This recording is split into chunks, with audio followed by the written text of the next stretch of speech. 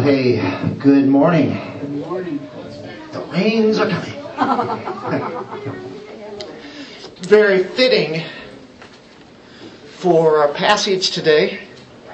You know, I don't see any natural disasters coming up here, though. I don't see any really bad storms or anything, right? But just in case you wanted to see one, we've got them coming here in Revelation chapter 16. You know, all the natural disasters of human history since the flood, they're just warning. They're just samples that are warning what is to really come. You know, you can think of hurricanes and tornadoes and floods and plaguing diseases and tidal waves and earthquakes, all of those things. They're just samples, just little bitty things of what is to really come in the future. And what it's talked about today, those things are nothing compared to the worldwide devastation that is going to be coming on this earth just before Christ returns. And I mean just before that return. You know, we like to think of God's grace and His love and His mercy, and well, we should. That's what we're here for. We're to be reminded of the good news and who Christ is to us and what He's about. Also, we know that He's very holy and He's very just. And today we're going to see the holiest and most extensive and final wrath of God that we have ever looked at in the Bible or even experienced in our lives. I mean, this goes way beyond it. We can see clearly what God thinks of sin when He brings on these disasters in Revelation 16. Very clearly. It's going to be like the gathering of all the horrors and terrors that were most severe of all of history. Nothing will compare with what's going to happen. Actually, it's going to completely inundate the entire world in total disaster. Giving you an upbeat message here today, aren't I? Does that fire you up? But, you know what? This is good news. Because God is going to get rid of all the evil that's going on now. You know, men at that time, even though man is bad now, man has always been bad, and man will be bad then. But the exposing of his sin will be at the very apex. Men will be at the epitome of their worst whenever they worship the Antichrist. When they worship Satan, actually. They will be at their apex, at absolute rebellion against God. They will be at their apex at blaspheming God. The worst ever. And so they are at the apex of their sin, or representing man's sin. And God is at the apex of His wrath. So this is at a time when the worldwide rebellion occurs against God. Worldwide, and His wrath will be the same. Now, we've looked at 3 series of divine judgments. Actually 2. We're ready to start on that 3rd series. The first was the 7 seals. Christ took the scroll and He breaks the seals. In the 7th seal came 7 trumpet judgments that escalated the judgments that were done in the 7 seals. They're escalated even more because now we have arrived at that 3rd set of judgments. It's called the 7 bowl judgments. And God is not backing down. He's bringing even more than ever. It's going to be so bad. It's going to be so quick. Rapid fire. Could be within hours or days that all of these occur. Very, very quickly. We have not seen anything yet as we compare this now to chapter 16. In chapter 15, there was an interlude. It was the temple of God, if you'll remember, and we were allowed to look in there with John. John saw with his physical eyes this vision that God gave him. And he relates it to us. And he looked right into the Holy of Holies. And there was that presence of God that was experienced. And of course the angels and the elders, they were all worshiping God in a huge way. And John took note of that beauty that was there. We saw mercy and forgiveness there. We saw the Lamb of God, in a sense, that had done His work. And now we see that right at the end of chapter 15 and now going into chapter 16, coming out of that temple all of a sudden was raging indignation represented by the smoke that was in the temple. Remember how we closed last week and the smoke filled that temple? And this is the 7 last plagues. And it's poured out on the earth. It's getting ready to now, and this time it's going to be there. Last week we just took the respite and just took in the great glory of God and His beauty that's there, and then we realize this is it. He's going to do His worst judgment. Worst considered as far as man is concerned. It's about to start. So let's stand as we pick up our Bibles, turn to chapter 16. We're going to look at all 7 bowls. There are 21 verses. Are you ready? Then I heard a loud voice from the temple saying to the 7 angels, "Go and pour out on the earth the 7 bowls of the wrath of God." And these were the angels that were there that we saw in chapter 15 that were ready to do it. Here we go. So the first angel went out and poured out his bowl on the earth, and it became a loathsome and malignant sore on the people who had the mark of the beast and who worshipped his image. The second angel poured out his bowl into the sea, and it became blood like that of a dead man, and every living thing in the sea died. Then the third angel poured out his bowl into the rivers and springs of waters, and they became blood. And I heard the angel of the waters saying, "Righteous are you who are and who were, O Holy One, because you judged these things. For they poured out the blood of saints and prophets, and you have given them blood to drink. They deserve it." Then I heard the altar saying, "Yes, O Lord, the Almighty, true and righteous are your judgments." The fourth angel poured out his bowl upon the sun, and it was given to it to scorch men with fire. Men were scorched with fierce heat, and they blasphemed the name of God, who has the power over these plagues. And they did not repent so as to give Him glory. Then the fifth angel poured out his bowl on the throne of the beast, and his kingdom became darkened, and they gnawed their tongues because of pain.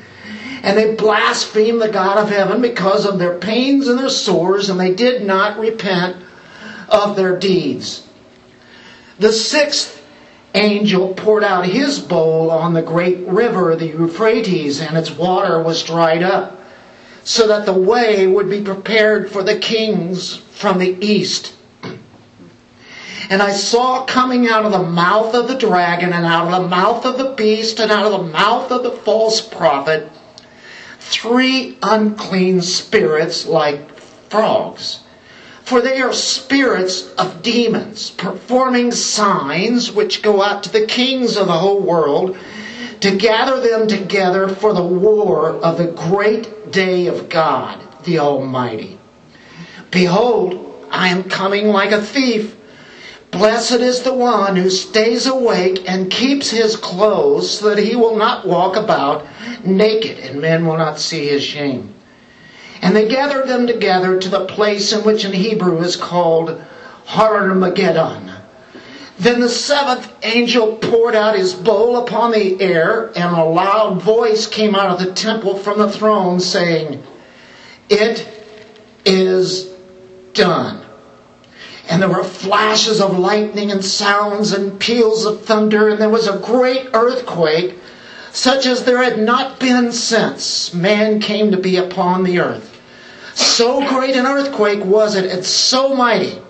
The great city was split into 3 parts, and the cities of the nations fell. Babylon the Great was remembered before God to give her the cup of the wine of his fierce wrath. And every island fled away, and the mountains were not found.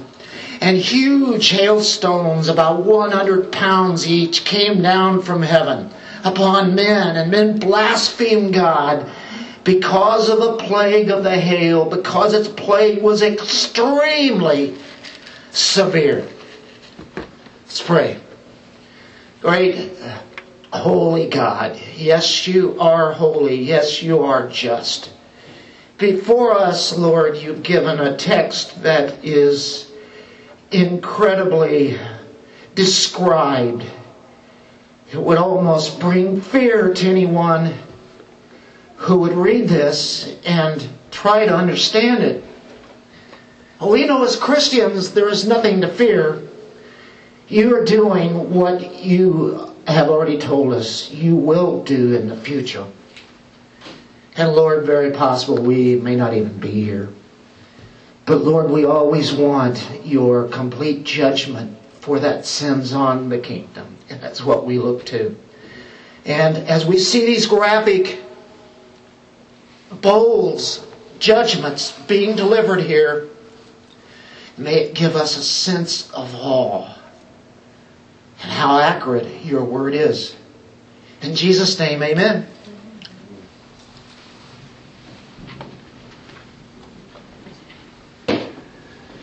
Had a little talk with the Lord over the week. I said during the time of 16, dealing with the thunder and lightning, Lord, could you just send that a little bit to make it a little more realistic? Yeah, actually, I didn't pray that, but it makes it a little more realistic. The Lord is good, and sometimes, He does little things like that right here. You want this? Okay, this is heavy. A lot of this we're going to go through really quick. I think. I'm going to try. We'll move on. Verse 1. Then John heard a loud voice. A loud voice. You know that loud voice? You know who's speaking? This is God himself speaking. I mean, it could be an angel, but I dare not think that it's not God here. He's speaking. He's saying it's time. It's a loud voice. Everybody hear this. This is clear. And remember, we've been looking at that temple. There's no angelic intermediary here, I don't believe, in the sense of talking. This is serious, so it's God himself who speaks. And he says to the 7 angels, go and pour out on the earth the 7 bowls of the wrath of God. Chapter 14, 15 gave us that kind of interlude, and boom, now it is here. And so it says in verse 2, the first angel went and poured out his bowl on the earth, and it became a loathsome and malignant sore. This is a malignant ulcerous sore. That's the idea of this word here, elkos. It's ulcer, it's a running sore, issues out fluids, oozing sores. A lot of these plagues that we look at will remind you of the plagues that were in Egypt at the time of Moses and the children of Israel. That was just to Egypt. This one is worldwide and much worse, multiplied on ends. But it does remind you of that. God brought great judgment upon Egypt, didn't he? And then everything climaxed in the deliverance in Exodus chapter 9 through 11, it talks about some sores. Some of these I might return to Exodus. Then again, I might just go right on through. But just to show you a little bit here in Exodus 9:9.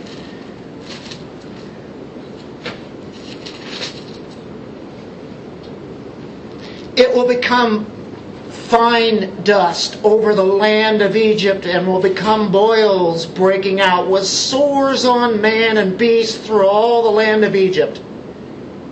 That's what it was. It was sores that he gives them. Oozing sores. You might remember Job. Job had those sores all over him and scrape them off with the potsherd and such, and it was a horrible situation. Well, this is given to every person who takes the mark of the beast. This will not come on the believers who are living at that time. Remember, a lot of people become believers during the tribulation, right? And a lot of them are persecuted and martyred, and then there are some that are still left who will live all the way through this time. Starting with the 144,000 and probably many others.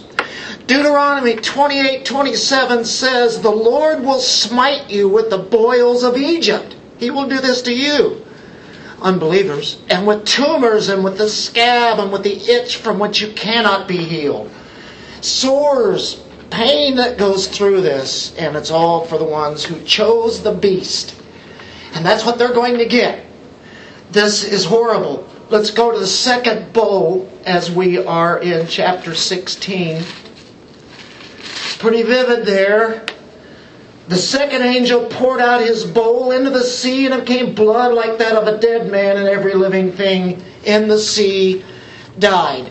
So, the second one is the sea is turning to blood. That's the idea. Do you remember in Egypt, the waters turned to blood?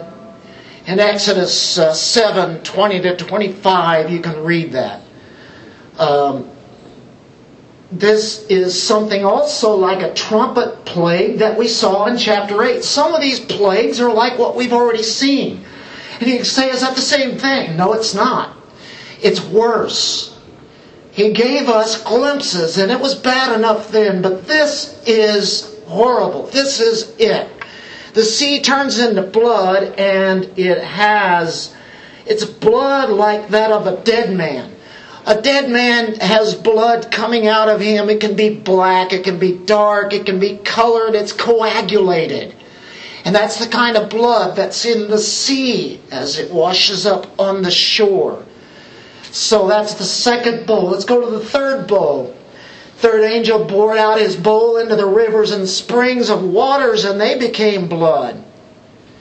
So now we have not only the sea, the salt water, now it's fresh water. This also has been described. We kind of go along with our chapter 8. And according to Exodus 7:19 to 21, this one's over the whole world, though, isn't it? Fresh water is contaminated. And you remember, they might already have a shortage of water. Do you remember the two witnesses? And they had the power to what? To shut the heavens. So there might have been a long time since they've had water. It has gotten very tough to get water. So that is what would be going on here. They have no water to wash their oozing sores. Can you imagine going to the sink? You wake up of a morning to brush your teeth, and out comes blood out of your faucets. You go to cook something with water and have it boiled, and there is, again, you got the water to boil, it's blood. You can't do anything hardly without water when it comes to this. And so that's the situation that it is. It's real. And what's interesting is in Revelation 19, in verse 2, 19:2, I believe it is. because his judgments are true and righteous. For he has judged the great harlot who was corrupting the earth with her immorality, and he has avenged the blood of his bondservants on her. Do you catch what that is? This is an avenging of blood. Many saints, not only during the tribulation, but all through the time of mankind, saints have been martyred for their faith in the Lord. And we know all through the New Testament time period, we know the stories of that and all the way up. And then the Great Tribulation, we see that continue.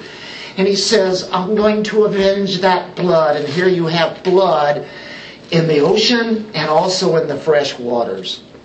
Now we turn to the fourth bowl in verse 8 and 9. The fourth angel poured out his bowl upon the sun, and it was given to it to scorch men with fire. Men were scorched with fierce heat, and they blasphemed the name of God, who has the power over these plagues, and they did not repent as to give him glory. This is the fourth bowl judgment. By the way, on that third judgment, I failed to tell you something. Verse 4, for they poured out the blood of saints and prophets. Now, we had read that, but I don't know whether you caught that or not. But because they poured out the blood of saints and prophets, and you have given them blood to drink. He gave them the fresh water to drink that was now blood. Do you get that? So now we're here on the fourth bowl. You know, the sun has always been given to us to give us light, to give us warmth, to give us energy. Without the sun, we know we couldn't live, right? If it just changed just a little bit, it's a deadly killer.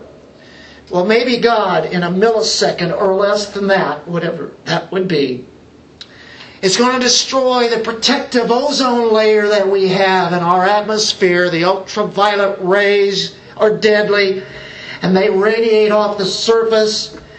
And this will be sudden, it will be immediate. Now, scorching the earth, we've seen that.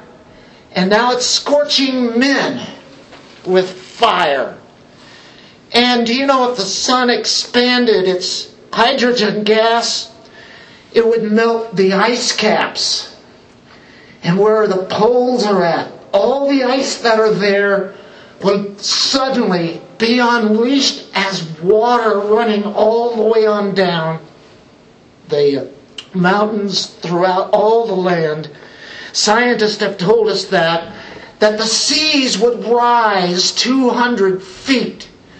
And so as that comes into the, I guess you could say, the shores, it would not only devastate the cities that are there, but probably on inland for quite a few miles. And so you got all sorts of havoc going on, and God is destroying many cities, many people in many different ways. And there would be people drowned in that sense. I have to think of Malachi chapter 4, verse 1. Don't you like that book of Malachi? Don't you like that name? I like that name, Malachi. And, you know, God is just in what He says in Malachi. I got both of the guys mentioned in there. Anyway, I'm still turning back. I know that it is right at the back of the book. You know that, don't you? It's the last book in the Old Testament. That book. Malachi 4:1 says, for behold, the day is coming, burning like a furnace, and all the arrogant and every evildoer will be chaff, and the day that is coming will set them ablaze, says the Lord of hosts, so that it will leave them neither root nor branch. Just devastates everything. Wow, that's enlightening, isn't it? Turn to Isaiah 24:3. From Isaiah to Malachi, all the prophets section, we get this kind of story. Isaiah 24:3.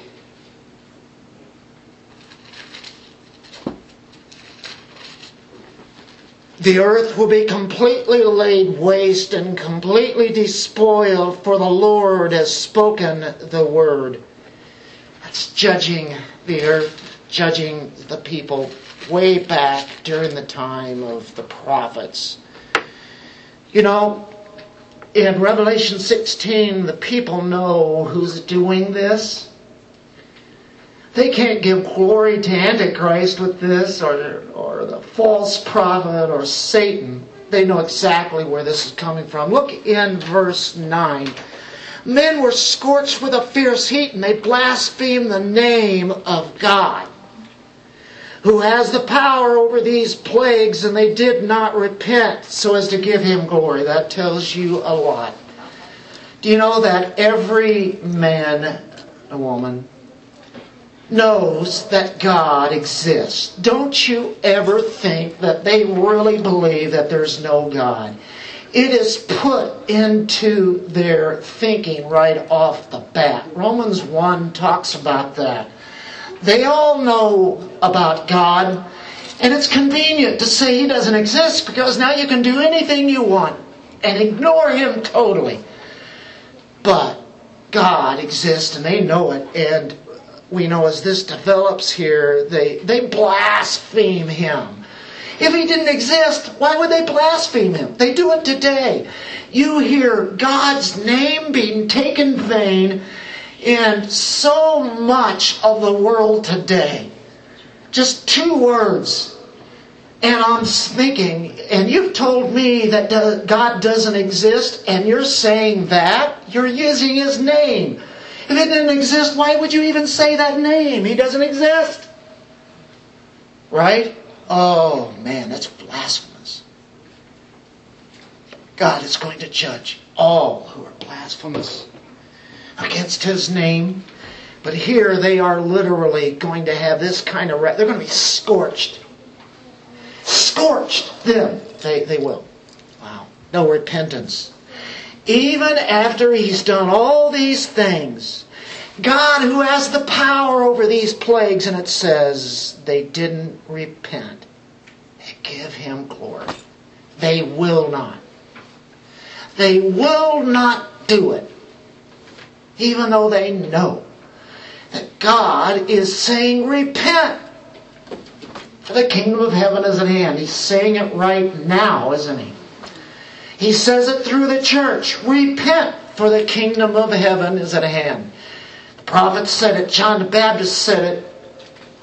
Jesus said it. Because He was the kingdom. It is very near. I'm here, right? So they know it's God. 5th bowl. Then the 5th angel poured out the bowl of the throne of the beast, and his kingdom became darkened, and they gnawed their tongues because of pain. And get this. And they blasphemed the God of heaven because of their pains and their sores, and they did not repent of their deeds. The entire human system that is actually called Babylon, that we'll be seeing in chapter 17, is engulfed in darkness. No light. And then all of these things are happening. No light, no water. Some of the basic things that we have to have. And you can say that this can't be very long with all of these happening. You would die. That's exactly what's happening. Only God will still keep many alive as He comes back. So they gnaw their tongues, they blaspheme, there's no repentance. Look in Joel chapter 2, verse 2. Daniel, Amos, Joel. Joel chapter 2, verse 2. A day of darkness and gloom. A day of clouds and thick darkness. Now I know you've been feeling that all week, and then we had sunshine Friday. This is not the kind that we're talking about here. What we had was a few clouds, and you still have a lot of light shining through. They have darkness, folks. Do you remember the darkness plague that was in Egypt? They couldn't see. It was like in a cave. Well, what you have here is that. A day of darkness and gloom, a day of clouds and thick darkness. As the dawn is spread over the mountains, so there is a great and mighty people. There has never been anything like it, nor will there be again after it. To the ears of many generations. On and on and on. Well, quite the judgment of darkness, and it says here that they will gnaw their tongues. So much pain they've had sores, and it says here they gnaw their tongues because of pain. They are in horrible pain, folks. It is already feeling like hell to them. And they still do not repent. They blaspheme. They gnaw on their tongues to distract themselves from all the other agony that they're having. They direct it to their tongues. And in their tongues that they're gnawing, they are blaspheming. You see, the tongue exposes who you are. So I want to be careful with every word that we say.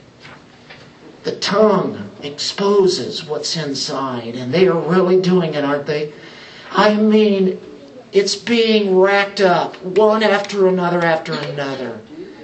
And that alone right there is enough to put them into hell, to make one blasphemy. Well, they were born in sin. Their nature, they already deserve it. But they show outwardly. Here are their deeds, and when they come to the great white throne judgment, I'm sure some of this will be their deeds. Their blaspheming of God as He plays it back to them. Boy, that'd be scary, wouldn't it? Okay, we are now at the 6th bowl. Did you hear that? We're already on verse 11, folks. Usually I'm saying we're still on verse 1. Do we get it? This is an interesting bowl here. 6th angel poured out his bowl on the great river, the Euphrates, and its water was dried up so that the way would be prepared for the kings from the east. And I saw coming out of the mouth of the dragon, out of the mouth of the beast, and out of the mouth of the false prophet, 3 unclean spirits and frogs, for they are spirits of demons performing signs, which go out to the kings of the whole world to gather them together for the war of the great day of God the Almighty. I'll stop there for a moment. Okay, you have Orientals, people of the East, the kings of the East. These would be the people that I would say as you go further east. Of course, you have India. We could definitely relate here China with this. They would be definitely a king of the East, wouldn't they? Possibly Japan, Korea, Vietnam. All of those countries out of the East, but definitely, I think, if it were today, I would see China leading all of this. And it's very interesting, as you enter into this thought here, I have to wonder by that time if there's any such thing as the modern technology that we have today. Is it possible that all of that, because of what has happened with the darkness, what would happen to electricity, with everything that's going on, we have to have some kind of that. The sun is out. By the way, in Mark 13:24, it says, the sky becomes darkened and blackened. And we've read that many times. But this time, it's like, how can they do anything? Everything goes out. And I have to wonder if somehow all the warfare is going to go back like it did at the time of Bible times. Is that possible? I always thought that there were descriptions here of helicopters, flying, like the scorpions that we saw in Revelation 9. Could be representing that, but we know they're actually demons, that it actually explains there. So, it could be that. 2 different ways, not dogmatic in all of this revelation that I'm really putting forth, right? But I could say leave it up to your imagination, but leave it up to what's said here. And it's very likely that they might go back to swords and horses, where you have bridles and the blood. Remember, we read that last week. I think this is very, very interesting that the world will have to revert back if that would be the case. Never mind, enough of that.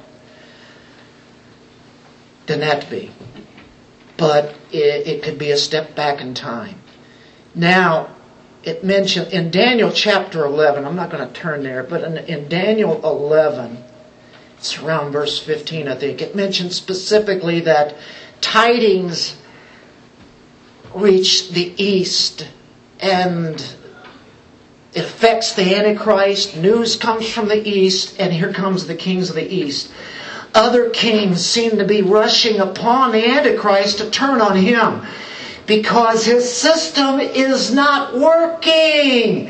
And the whole world is there as they're coming to Jerusalem, which is where he has made his capital city. And so maybe the kings of the east are turning on him. They're all going to meet. God is gathering all the nations in one place. Basically one area, Israel. The land of the Jews.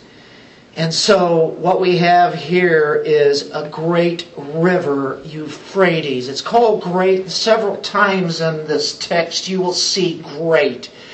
Great. We've seen that several times already. It means mega. It is a huge river. It's in the Middle East. You've heard of it.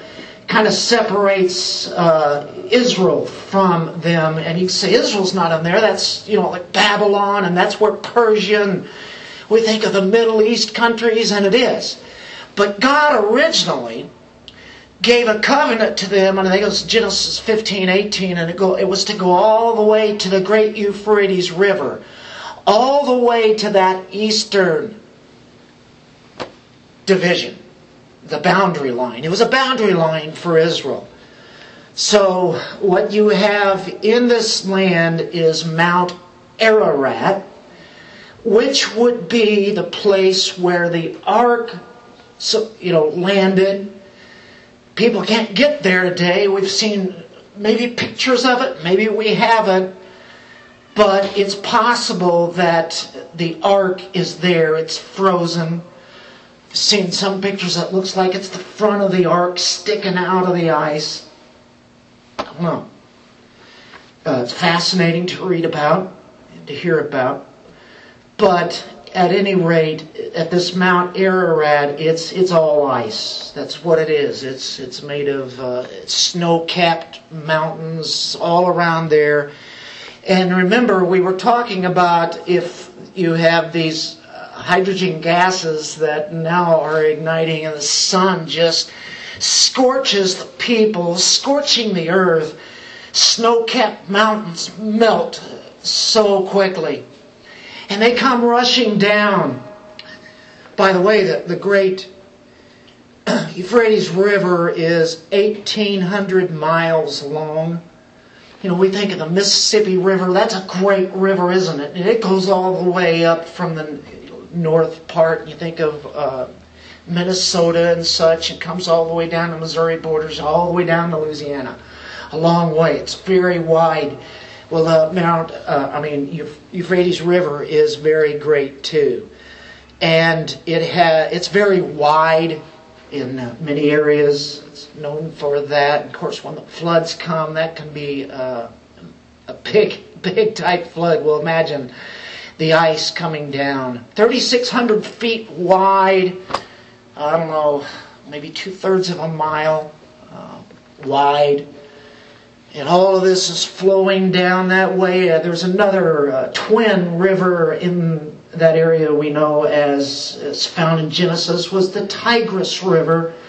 The Tigris and the Euphrates River, and of course we'd all heard of the Fertile Crescent. We think of the Middle East as being nothing but desert. Well, imagine when God created this whole area, that this is where the Garden of Eden was put at. Now, I know there was a flood, and that could be different too, but from what we could take here, if that would be close to that area, that was a very fruitful area. I don't think God created deserts.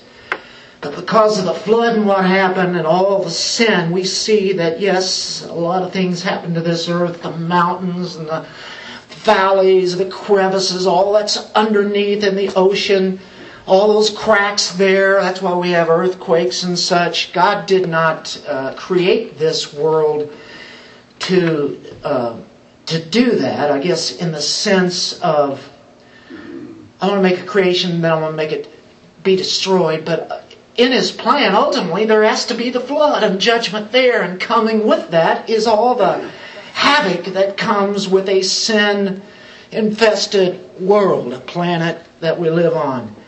So this is the eastern boundary of Israel that really they've never really had, but it will occur. It will come. God gave a promise of that in the covenant. The land that God gave to Israel was from west, which is the Mediterranean Sea, all the way to the Euphrates River. And it would encompass what today is known as the Arab territory. Wow. And it was to go north and far south. Now, if you have all that melting going on, they have bridges. There is a floodplain there. This turns into a massive floodplain if that polar caps and then coming from Mount Ararat rushes down so quickly. All those bridges would be useless when the snowpack and the glaciers just take over below, all the way down to the Gulf of the Arabian Sea. So the nations are hindered to cross this Euphrates River. The kings of the east want to go across. Physically, they're going to go there. If you have a war today, you probably wouldn't have a lot of men in boots on the ground. You could just push a button and blow nations apart, couldn't you? But this is not happening in this way. It's the good old-fashioned war that we read about in history. All the warriors coming together to meet together, ultimately to kill God, to kill Christ. Can you imagine that? That's how we'll take care of it. Well, they're all hindered, the kings of the east, the Oriental leaders, the kings of the rising of the sun. That's literally what that means there, the rising of the sun. Of course, Japan has a flag, and that flag has an orange circle in that on that white background. That's the land of the rising sun, right? That's representing the sun. But you know what? It's a trap. Because what happens is that God, as He's had this flood, or just this river, maybe it doesn't have to flood, all of a sudden, zip, He makes it where they can cross that Euphrates River. Now, can you imagine that? Now, that sounds a little like fairy tale, doesn't it? No. I think we've seen this before. God has done this. He did it at the Red Sea. Then later on, whenever He had the tribes of Israel to go into the promised land, they crossed over the Jordan River and He just splits the waters and they go through. I think this is a miraculous thing, as it says here that the great river Euphrates is dried up. It's an odd thing. But there's a lot of odd things happening at this time, isn't there? And that definitely is conceivable. And so they now, what had a difficult situation, now have the opportunity to go to Israel. It's a trap. God sets it. He did it. He set a deadly trap on the Red Sea. He sets a trap here for the kings of the east as they will go on through. And they're going to go like sheep that are led to slaughter. He gathers them all in one pretty big area. The world is all coming to one place to be executed. God's doing this. Remember, this is part of the bowl judgment. I saw coming out of the mouth of the dragon, out of the mouth of the beast, and out of the mouth of the false prophet, 3 unclean spirits, and it says that's demons. 3 unclean spirits, frog-like creatures. White frog, well, I think frogs, when you think of it, there was, to the Persians, to those people in that area, it was the twin of Ahriman. Ahriman was the god of evil and the agent of all plagues. Frogs, when you hear them, they croak. They croak all night long, right? Ribbit, ribbit, right? All that kind of stuff. And they just constantly have their mouths open. They're speaking. Frog-like creatures. They're demons. And there's a voice being put forth, and it's demons, seducing spirits, spreading lies and deception, having all the nations come to this one spot. So God's plan, and He uses demons. He's used them all the way through Revelation. He's in total control, Lord, people. Lord, you are tremendous. As your plan comes about, even wrath, and you're in complete control, Lord. I'm amazed. So, the spreading of lies, deception, that's what they do. And it says they perform signs, they go out to the kings of the whole world to gather them together for the war of the great day of God the Almighty. Bring them together. Gather them together. Turn to Joel chapter 3, verse 9. Daniel, Joel, Hosea, Joel, right? Joel 3, verse 9. Proclaim this among the nations. Prepare a war. Rouse the mighty men. Let all the soldiers draw near. Let them come up. This whole context of Joel is the day of the Lord. Just before Christ comes back. And of course, the wonders in the sky, blood, fire, columns of smoke, sun is turned into darkness, the moon into blood. That's in chapter 2, verse 30 and 31 and all in that area. In the context of great judgment coming upon the whole world, look in verse 16.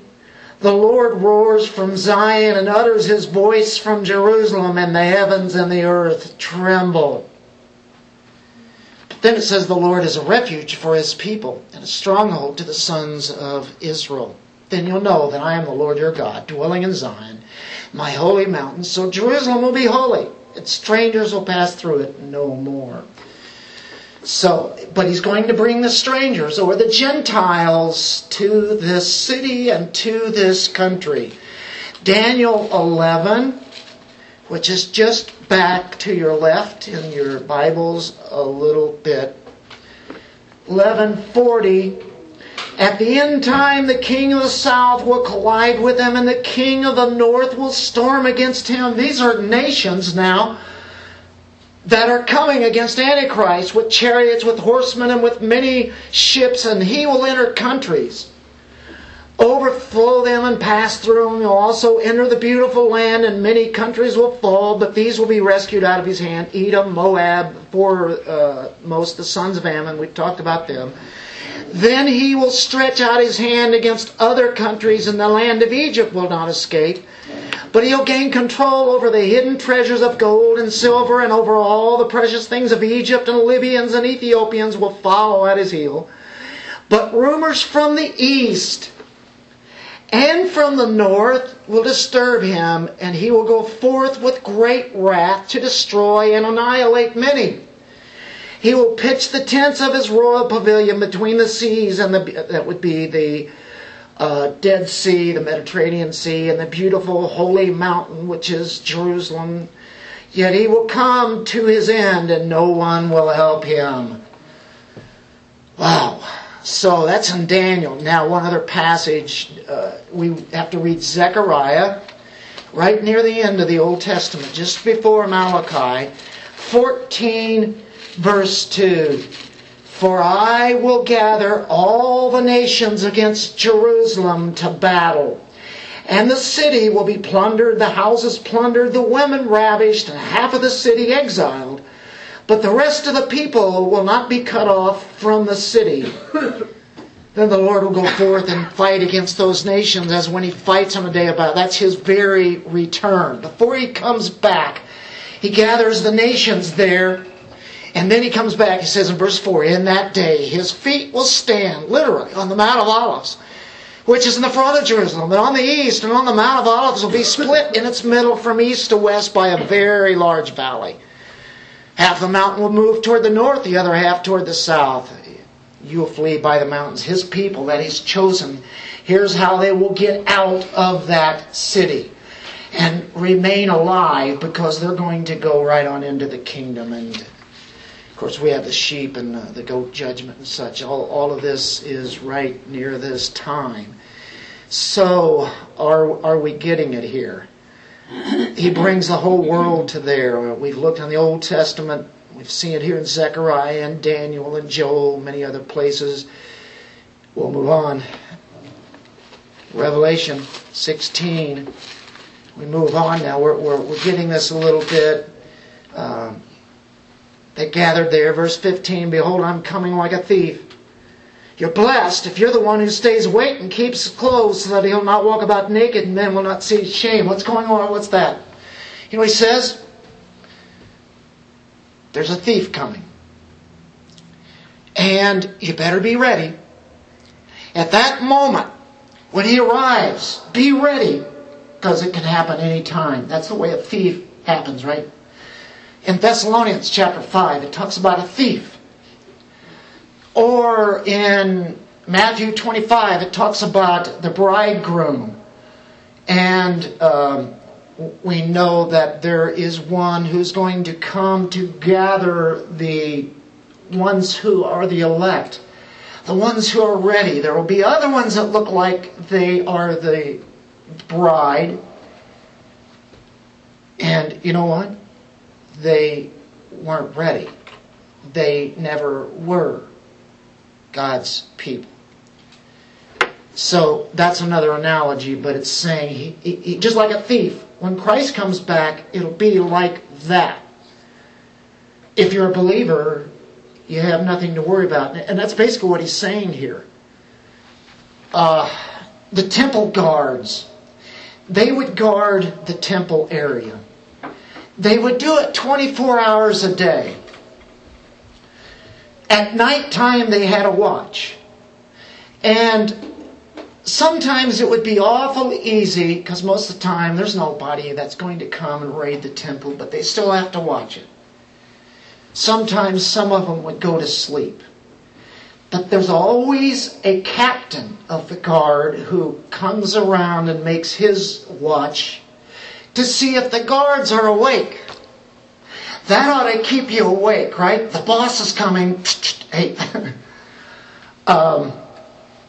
If you were sleeping, do you know what they would do?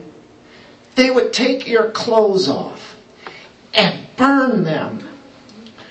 And you'd have to find a way out of there where nobody would see you. And all of a sudden you'd be trying to go the back route where nobody would see you lest you be embarrassed of your nakedness. Literally, that's maybe an idea of what Jesus is putting forth here spiritually. If you're awake, if you are His, you won't be taken by the one who's coming, Christ. You'll not walk about naked. Nobody will see your shame. If you're ready for Him, all those are His are ready for Him. Are you ready right now? Right? Be ready. Right? That's what He's always saying. Be alert. Be watchful. So, and then we come to verse 16. They gathered them together to that place which in Hebrew is called Har-Magedon. And this is the place that we've all heard of. This is Megiddo.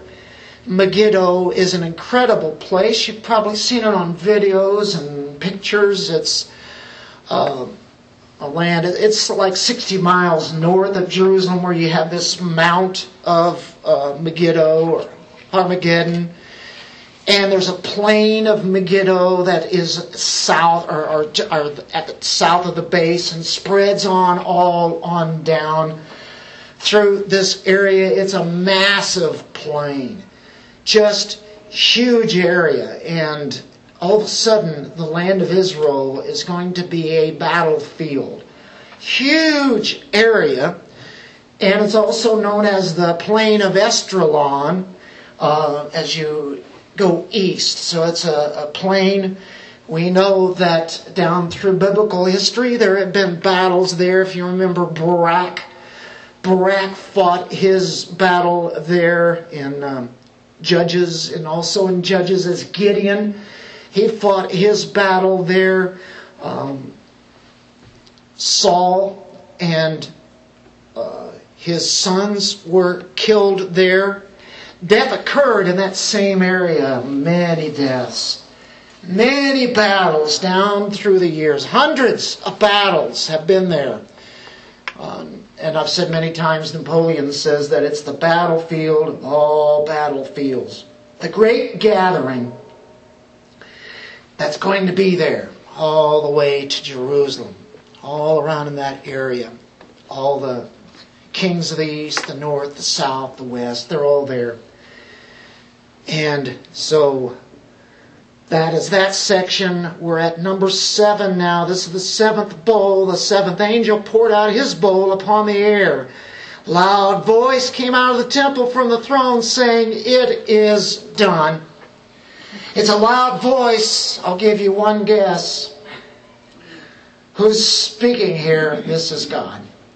He says, this is it. We've seen all these other ones. Catastrophes after catastrophes that this earth has never experienced.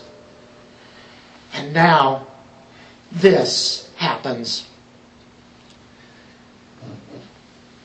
The earth is just utterly going to be shaken. I like this. It is done. And it reminds you of another place, and I'll be finishing on that note to wind this up here just in a few minutes. We're almost there. It is done. It is finished. There was a Mount Calvary where Jesus said, "It is finished." There is the Mount of Megiddo, Armageddon, where God says, "It is done." Whenever He says it is done, Christ is coming out of the heavens to this earth to finish it up, to do the sheep and goat judgment, to march them right into the kingdom, the ones who are the sheep. The goats, of course, are put in another place, a holding place for the final judgment of them. Well, what I find interesting, we read in Zechariah 14 that Jerusalem is split. And there's an area that many are going to be able to escape and get out of there as Christ makes His immediate judgment. I mean, whenever He comes, folks, it's not like it's going to drag out all day or all week or all month or all in the next 7, 10, 20 years. This judgment is like this. That's it. That's the war. It's over.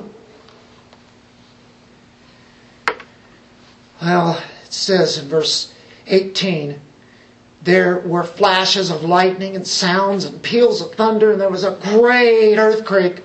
This is mega. This is the earthquake of all earthquakes ever. You've heard of 7.0, 8.0, 9.0, 10.0. I don't know, this magnitude here must be 1,000.0. I don't know what to tell you here.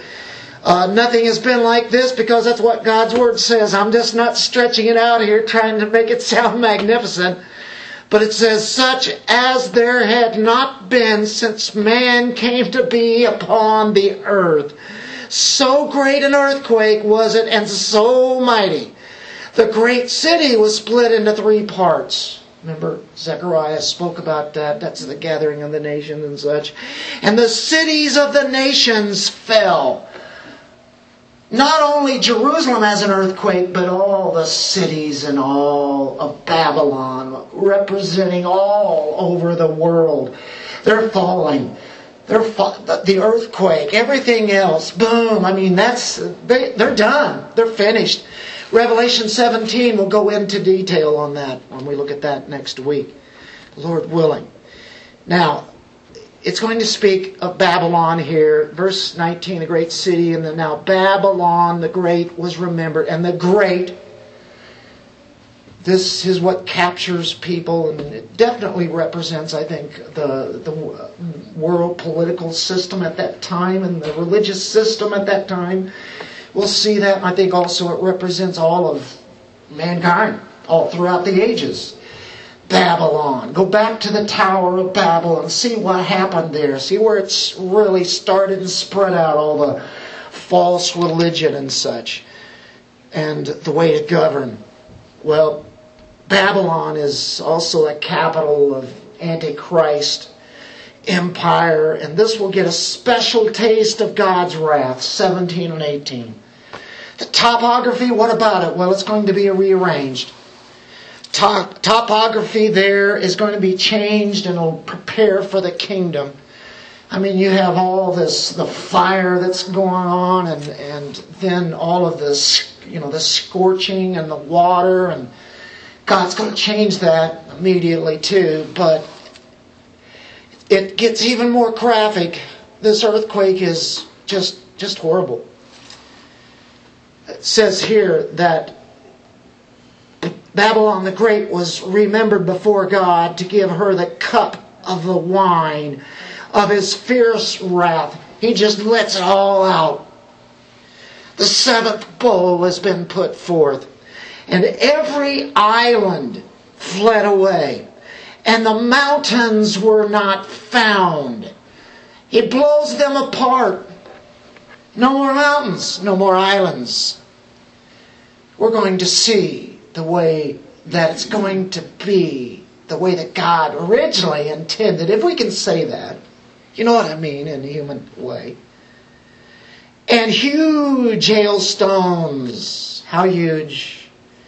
Oh, about 100 pounds.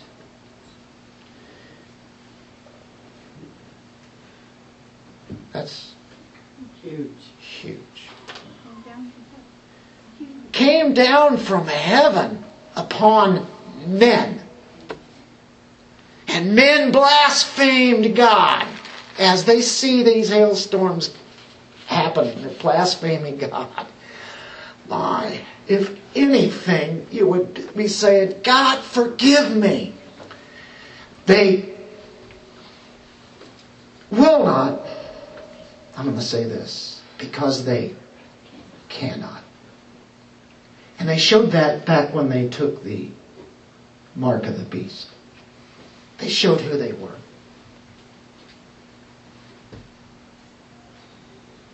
The unbelieving world. This will happen to, literally. The plague of the hail.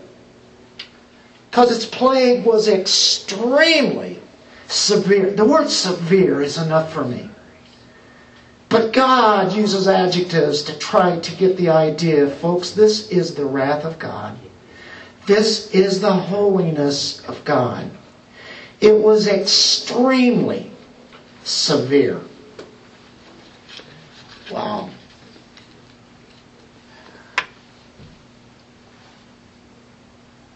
Blasphemy comes from people who know God. They know the existence of God in His way, is what I'm saying. They blaspheme.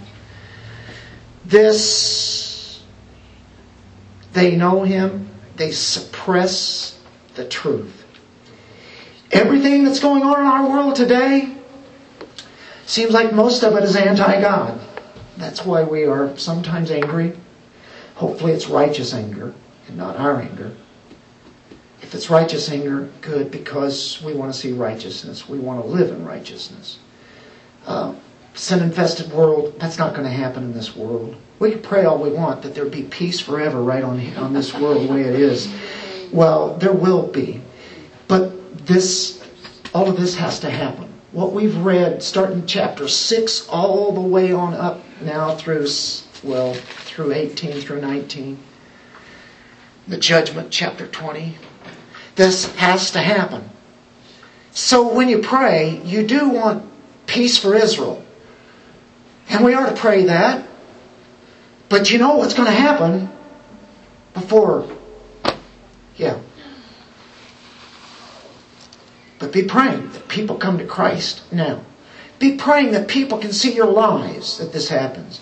Now, I want to finish this up right here. John Phillips wrote a really good paragraph about the two hills. The Holy Land has been chosen by God as the stage upon which two crucial events take place. One is on a mountain and one is on a plain, Mount Calvary, the plain of Megiddo. The two altars of sacrifice that dominate the history of the world. Both are bloodbaths. Both are the descent of wrath upon sin. Both are brought about by God's bitterest foes. From each proceeds a supper. One is a feast of remembrance for the people of God, and the other is a feast of retribution for the carrion. At Mount Calvary there rang up the gates of heaven a victorious cry, "It is finished." At the plain of Armageddon there rang down to earth an answering cry, "It is done." The comparison is apt because the judgment on Calvary provided forgiveness and grace for sinners. The judgment of Megiddo provides destruction and damnation for sinners. You see, our sin was taken care of at the cross. It's done. There's no wrath for you who believe. You won't get this wrath, folks. On the first Mount Calvary, Jesus Christ died for sinners. At the foot of the second Mount, Mount Megiddo, sinners die themselves. Here then is another like the cross of God's fierce judgments. In fact, the cross and final judgment played out at Megiddo are the two most severe judgments that God brings upon the world as we know it. One is a saving judgment on sin, and the other is a damning one on sin. That's why we can smile and thank God for saving us, paying for our sins on the cross on Mount Calvary. Amen. You don't have to worry about Mount Megiddo because it's all been finished. That work is done. This other work is not done, and God is making judgment on all the people who do not trust Christ. He's making judgment on sinners. We were sinners. The question is where is it done at? The most fierce wrath was done at the cross, where Christ had to take on our sin. But a bloodbath is getting ready to happen that will not pay for sin. But it has to be because God is holy and He is just. Aren't you thankful? He is so just and so gracious at the same time. Mercy and His justice meet as Christ comes back. Dear Lord, great God, You are the great one, and we've seen great things that happen here. And Lord, You're in total control. And You'll put in disaster this world that mankind thinks He's building for His own glory. Each person really wants to be God. Each person wants to rule their own life and deny that You exist. Lord, thank You for Your truth, and thank You for giving us a glimpse into the future. We so are grateful for the cross. In Jesus' name, amen.